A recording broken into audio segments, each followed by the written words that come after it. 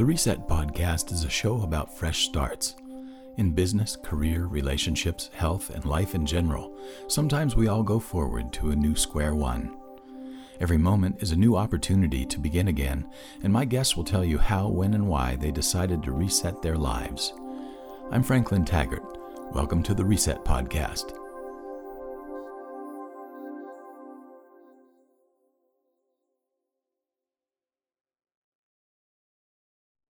Welcome, everybody, to another episode of the Reset Podcast. My name is Franklin Taggart, and my guest today is a friend of mine that I've known for a few years now, a real light in the world named Dhara Rose. Hello, Dhara.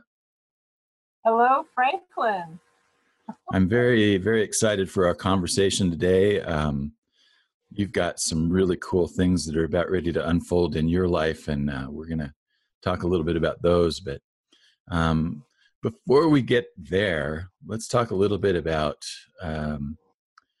you were kind of a woman of all trades. You're a musician, you are a marketer, you are a business person. Give us a little bit of a background on all of these different places that you have your energy and attention going. Thank you.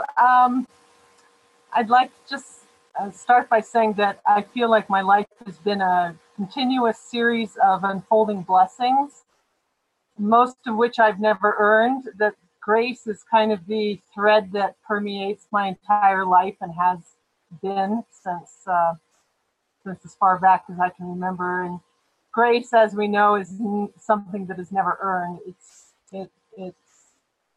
given to those, I think, who are willing to accept that their life is a gift, and to acknowledge that we don't know what's coming around the corner, and therefore to sit in gratitude is a really safe place to be in life.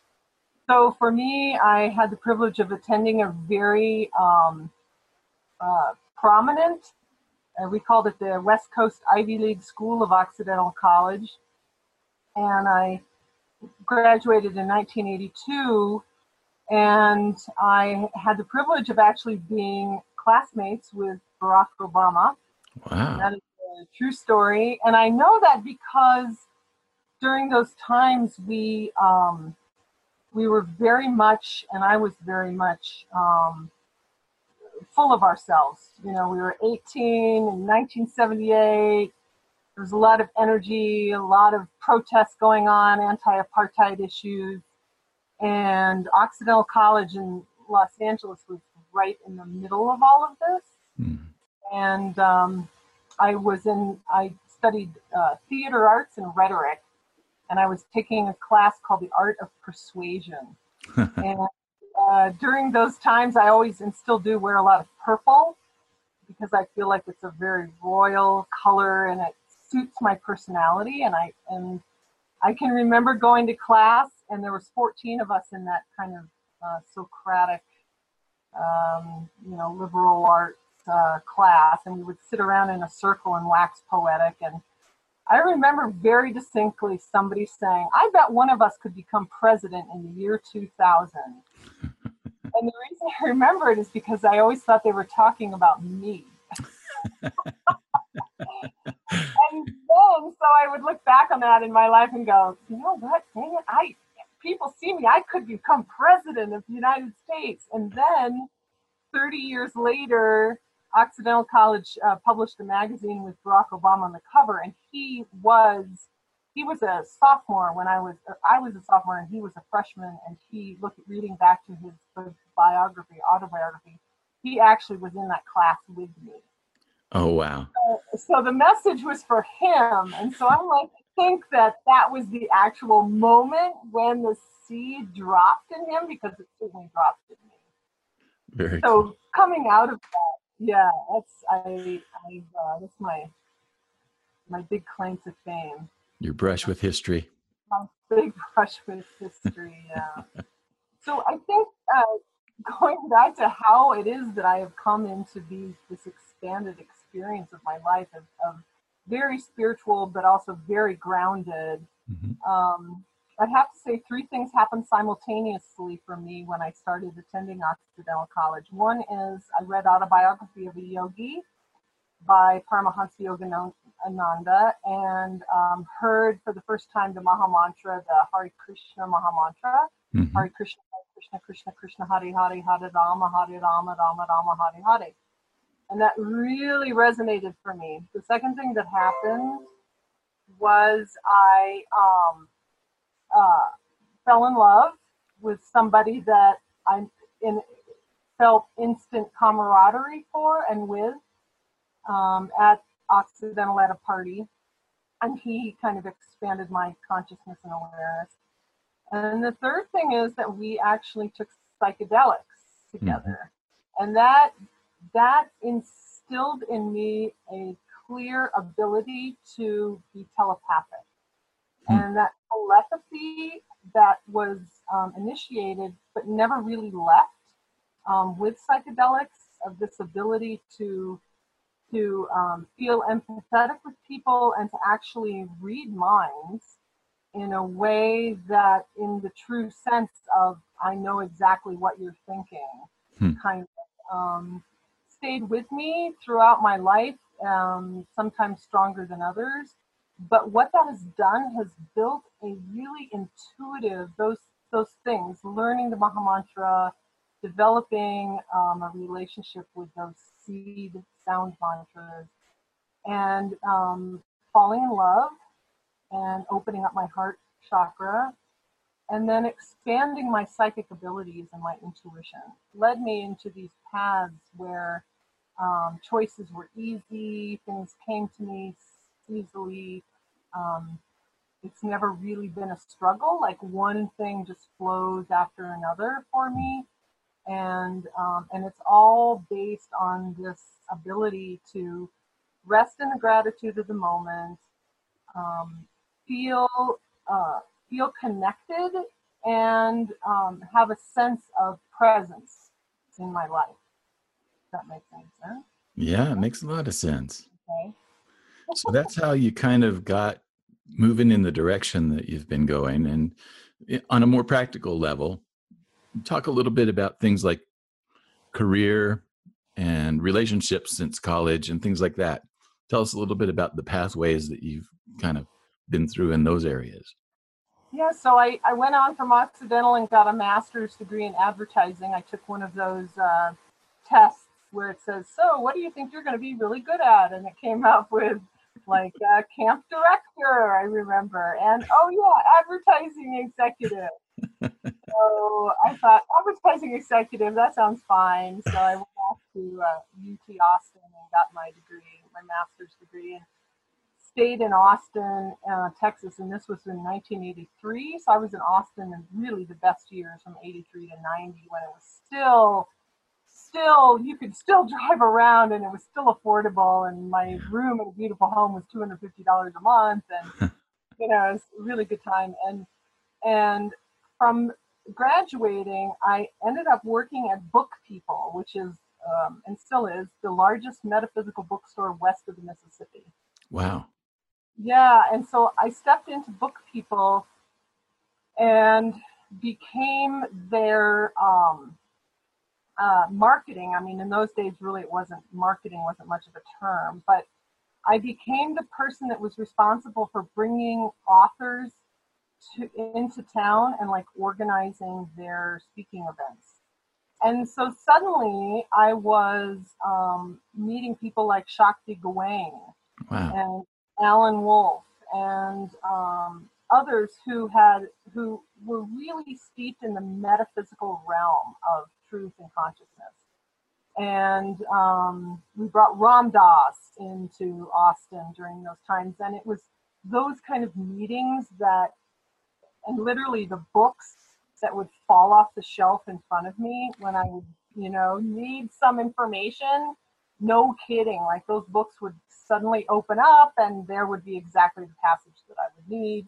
Hmm. And so the career in marketing was launched, but also this really intense devotion to spiritual growth was also implanted in me. And it was in Austin that I met the person that led me to my guru, Neem Karoli Baba, and the ashram in Taos, which has been kind of the cornerstone of my whole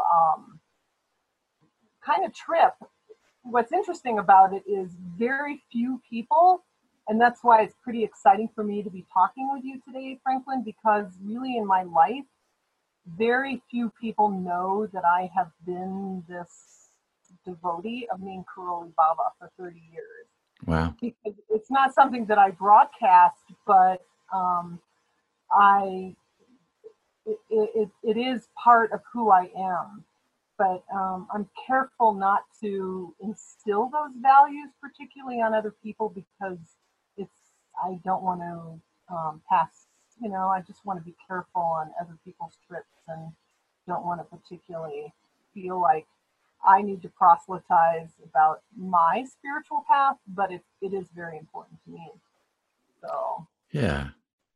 What was it about Neem Karoli Baba that really turned your head or your heart? Mm-hmm. Yeah, it was more like a heart thing because he's out of his body. So when I showed up at the temple in 1989 in late June,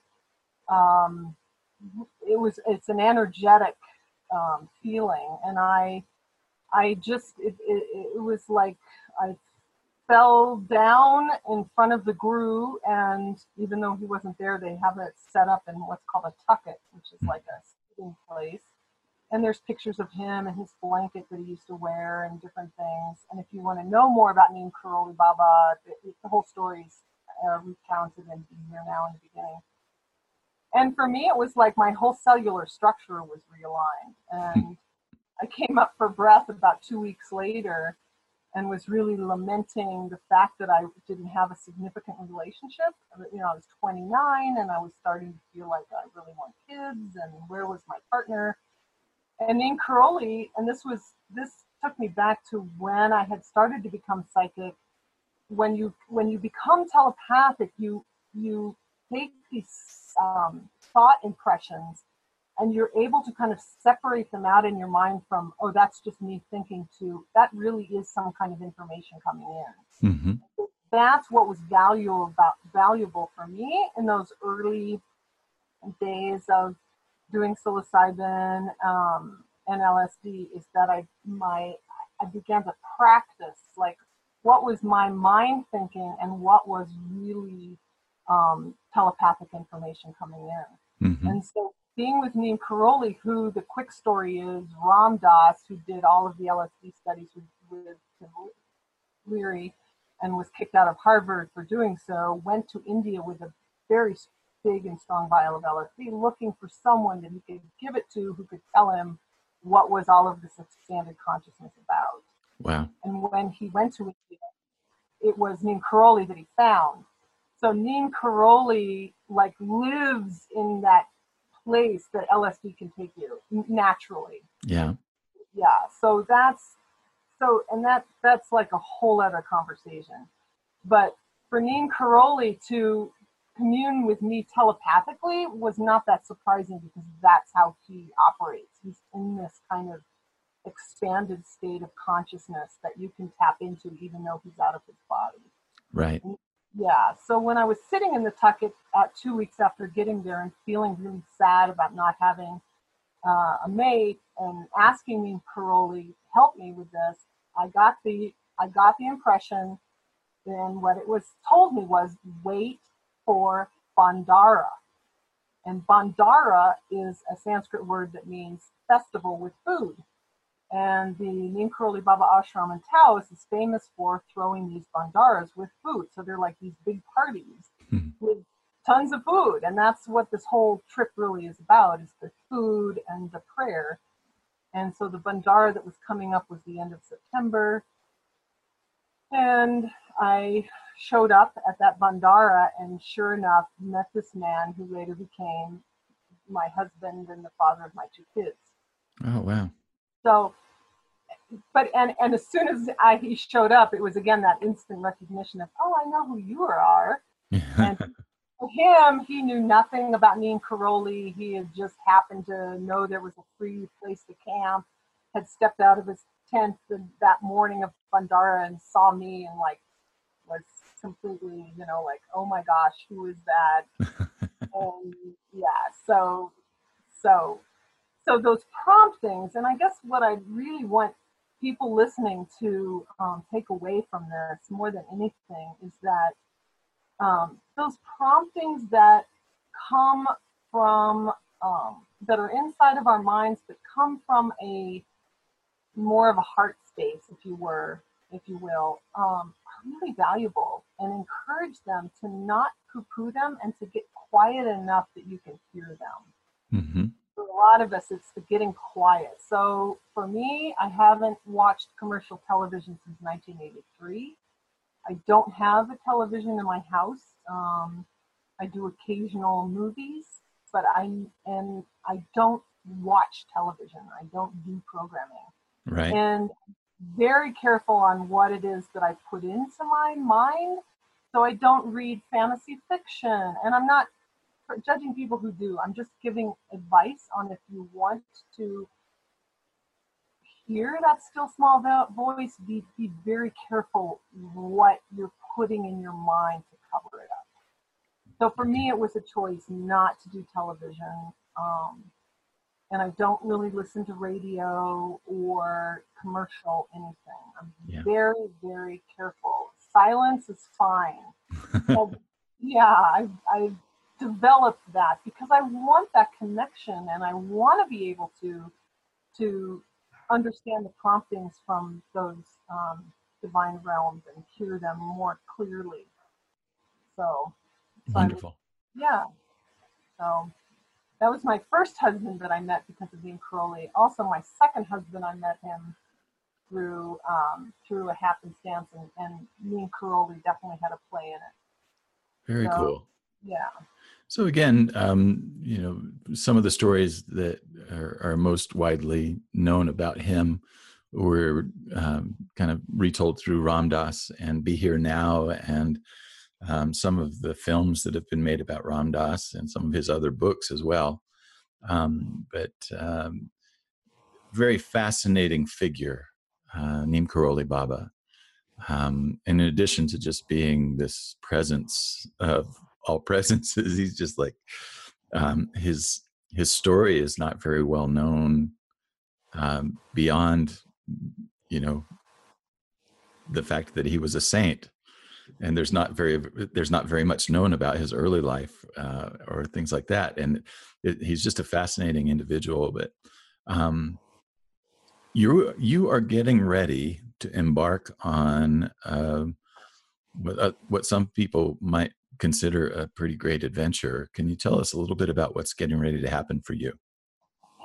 Thanks, Franklin. Mm-hmm. So ever since I met Neem Karoli and stepped into that ashram in Taos in 1989, I had this urge to want to be a part of the ashram and be a caretaker, which essentially means you live within the chaos of trying to feed people who you don't know how many people are going to be showing up, and everyone has their own idea of the way things are going to be, but there's some draw there, and I had always wanted to be a caretaker.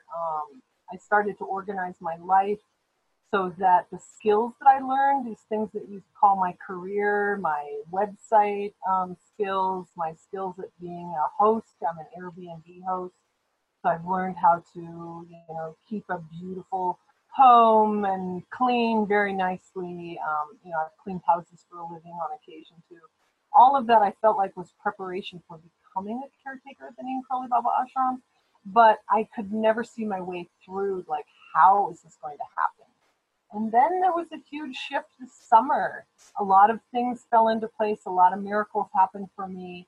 And it became suddenly very front and center that this was my moment. And when I approached the board, the head of the board, to ask for the opportunity to serve, they immediately said, yes, we have a place for you. We want you. This is the time for you to be here.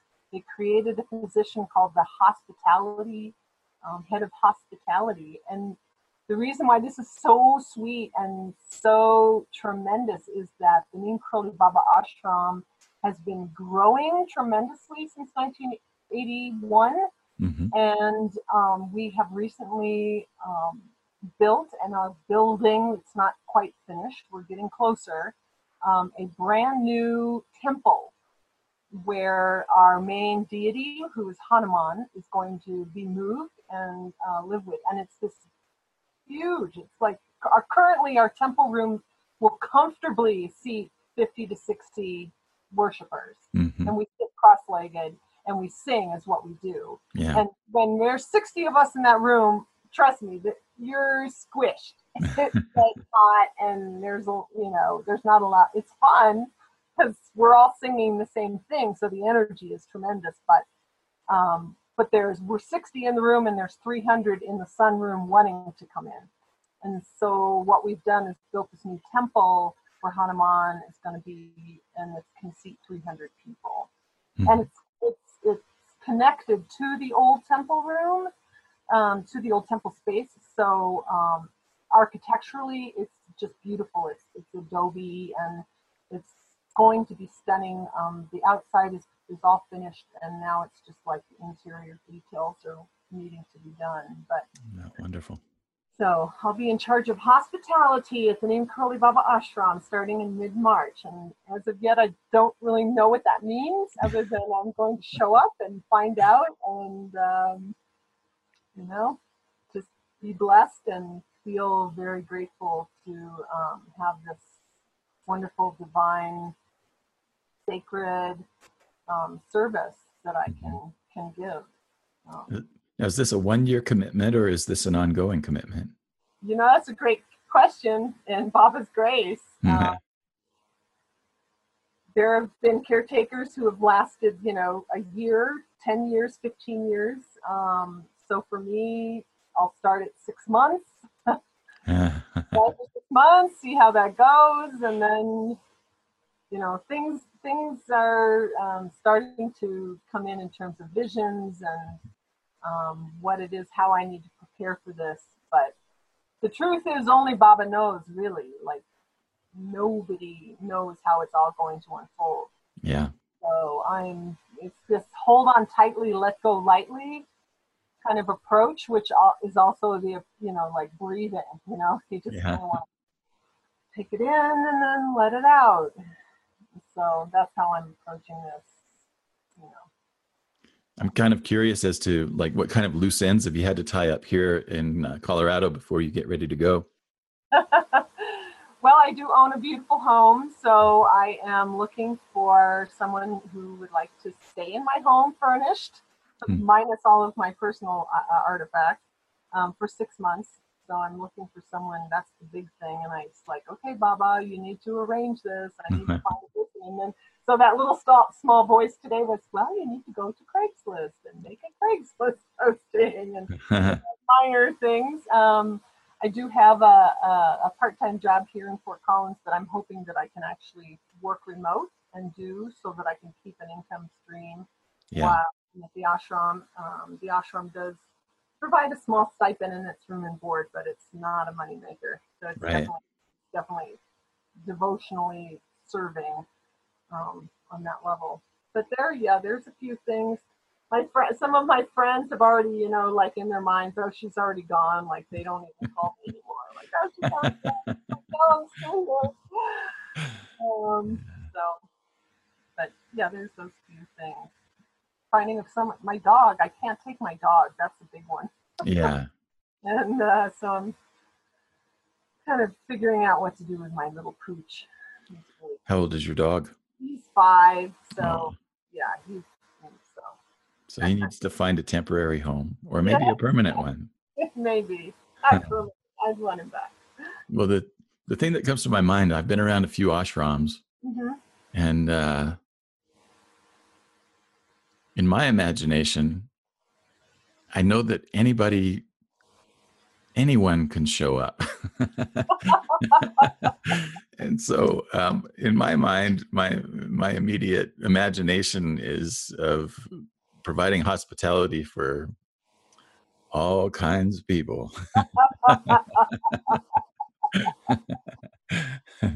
Yep, you got that right. Yeah. Yeah. I have a feeling that there might be some moments that on the back end of this that we'll be hearing about. Yeah, I mean, you have to approach this kind of a job without any attachment to adoration or adulation. There's a saying that says, shame, blame, make it the same. Meaning, when you are really living your dharma and entering into a karmic yogic path, don't expect praise. Mm-hmm. Don't, because uh, you'll never be able to please anyone. And then the other piece is, don't be attached to the results of your efforts. So around Neem Karoli, there's a great book called Miracle of Love that Mm-hmm. tells about all of his miracles and things that happened to devotees who were with him or came to him after he was passed. But one of the stories tells about how workers in the ashram, and they call them sevaks, Mm-hmm. would find themselves completing a task or finishing a task that someone had just finished, and then someone coming behind them and actually undoing the task. And this happened all the time. Mm. And what the reason for it was because they felt that Baba was really setting them up to help them examine their ego mind of, like, where is my attachment to this? What? And so living in an ashram is very much like living in a petri dish of, like, emotional intensity. And the more you're attached to the fruits of your labors, the more painful it's going to be. Right. So it's a real test of one's attachment to their ego to live in such an intensely difficult environment, because there's no bosses, there's nobody really, in charge except the guru, who isn't really even in his body, so you can't talk to him. Yeah. So it's all this energetic, you know, and yeah. So, and you're right about who shows up. I mean, the Taoist ashram on Sundays now, we feed about 300 people every Sunday. Yeah. The beautiful thing about the Neem Karoli Baba ashram is they never ask for money.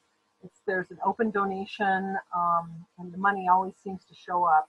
But Taos is a small community, and so a lot of those 300 people that come up every Sunday are homeless or borderline homeless. Yeah. And they're not there to be with Neem Karoli. They're there to be fed. Yeah. But Neem Karoli's big message was, if you love God, serve people, feed them, because God comes to hungry people in the form of food. Yeah. So it's a huge part of the seva, of being able to be with the marginalized and honor them in exactly where they are, not trying to change them or and just be there with them. A lot of the other devotees who come are Indians, Yeah. obviously, because Hanumanji, who is the presiding deity, and Hanumanji and Neem Karoli were kind of, it's hard to understand, but they were one and the same on many levels. Yeah. Hanumanji is a major aspect of who Neem Karoli Baba is. So for the Indians, that's what they're going for, because our Hanumanji is just very, very powerful for that tradition, our particular one in Taos. So there's a lot of wealthy Indians who come directly from India to be with Hanumanji. So culturally, there's a lot of diversity at the ashram that way as well. Right.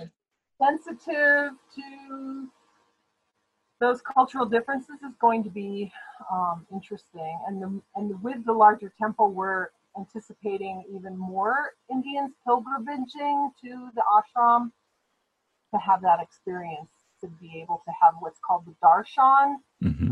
viewing of Hanumanji. Very powerful for people who have that. Now, I know that you've spent extended periods of time down there, and you come back and you're kind of in a state for a while. And now you're getting ready to go down there for at least 6 months, maybe longer, who knows? Yeah. And do you have any hopes for how that's going to manifest?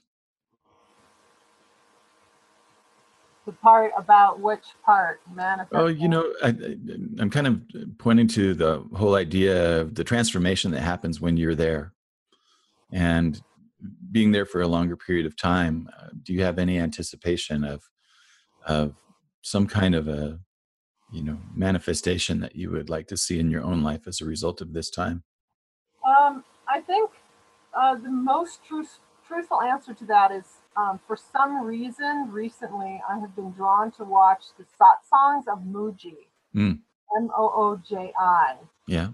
Mooji.org, and he sits with people and talks about truth. And people come to him and ask him questions of like, how can I be in a relationship and not be attached, and just all kinds of amazing questions. And what I've learned and what I'm taking with me to the ashram is finding that and practicing what Muji calls um, insight and awareness. Mhm. This ability to start gaining this more of an observation mind rather than being attached to what the mind is doing, really developing an ability to sit as the observing mind. Mhm. I'm really asking, like, well, who's doing the observing, and then taking it farther out, and so going to the ashram, I think the only way I'm going to survive, and by practicing this dharmic um, uh, focus of extrapolating myself farther and farther from identity with my ego. Okay. The more you're in an ego place, the harder it is and the more painful it's going to be, because everyone will be hitting up against your sense of what is, what should be.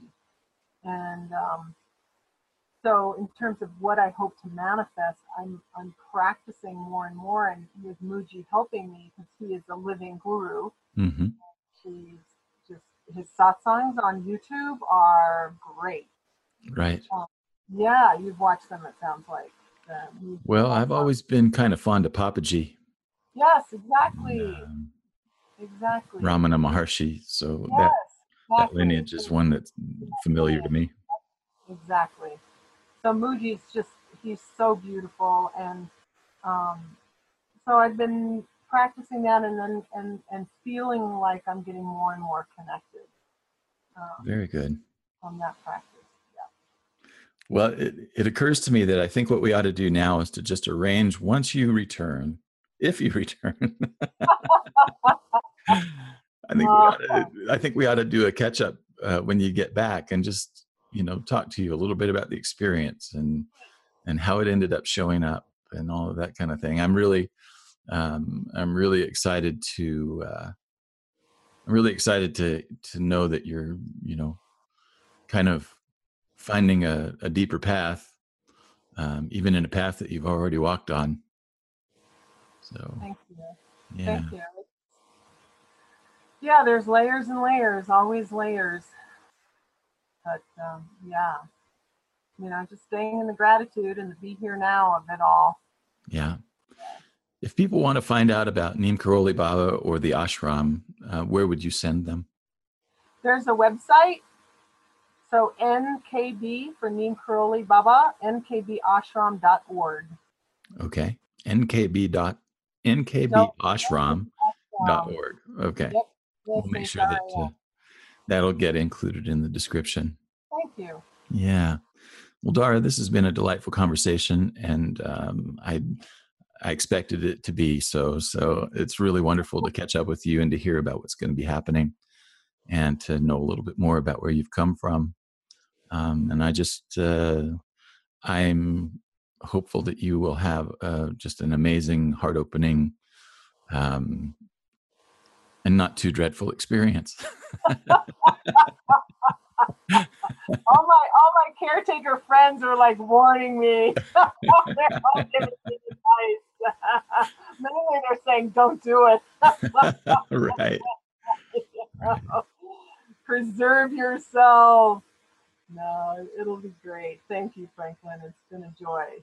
Just a joy. Wonderful, Dhara. Well, I'm going to go ahead and sign off. And the rest of you folks, if you would please share this episode with people that you think might be interested in it. And always and forever, there's an ongoing invitation for you to subscribe and review what you hear here. And I love to bring stories like Dhara's to you. This is a show that's all about fresh starts and transformations. And Dhara just really brought that home to us in terms of her own story. So thanks again, Dhara, and thank you all for listening. I agree with them.